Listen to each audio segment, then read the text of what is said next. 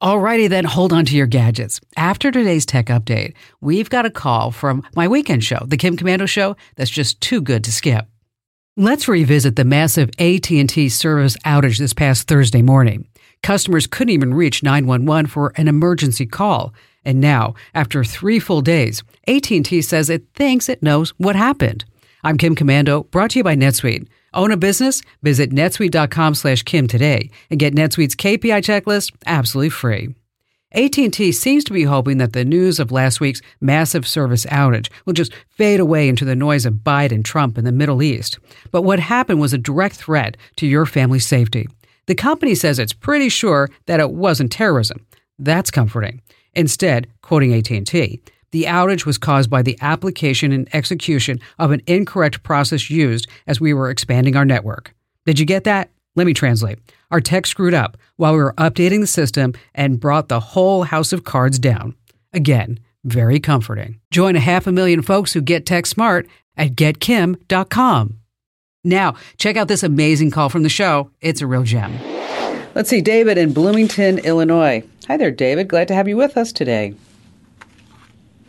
Well, hello, Kim. It's nice to talk to you. Never thought I'd have a reason to call you, but here we are. Okay, have at it. Well, I recently had some insulation update to my house. I installed a TV antenna in my attic and noticed the insulation was poor, so I contracted a company to update my insulation, and one of the things they did was put a product called E-Shield completely underneath my roof, so it's basically wrapping my house with an aluminum blanket. Okay. Well, since they did that, that rendered my TV antenna useless. Well, and also my cell phone won't work inside my house. I'm currently sitting in my garage, detached garage, talking to you because my cell phone doesn't work in my house. All right. So I have a 2-part question, one actually a question, the other a concern. The question is there a way to restore cell phone use without having to rip that product back out and waste the money that I spent on that? Well, yes, you can get your cell phone coverage back. You can. But it's not going to be cheap, David.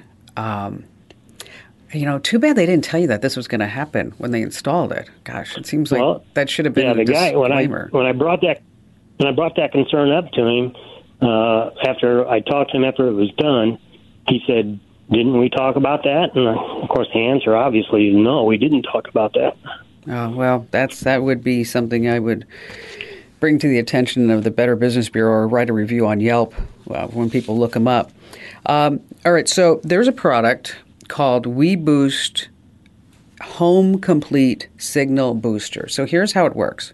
You're going to put an antenna on your roof. You can either attach to the side of your house, or if you have, maybe a ventilation pipe, you can actually attach it to there. And so that's going to be your cell phone antenna. And then you're going to run that cord directly into your house where it's going to plug into a box, kind of almost like a router type of situation.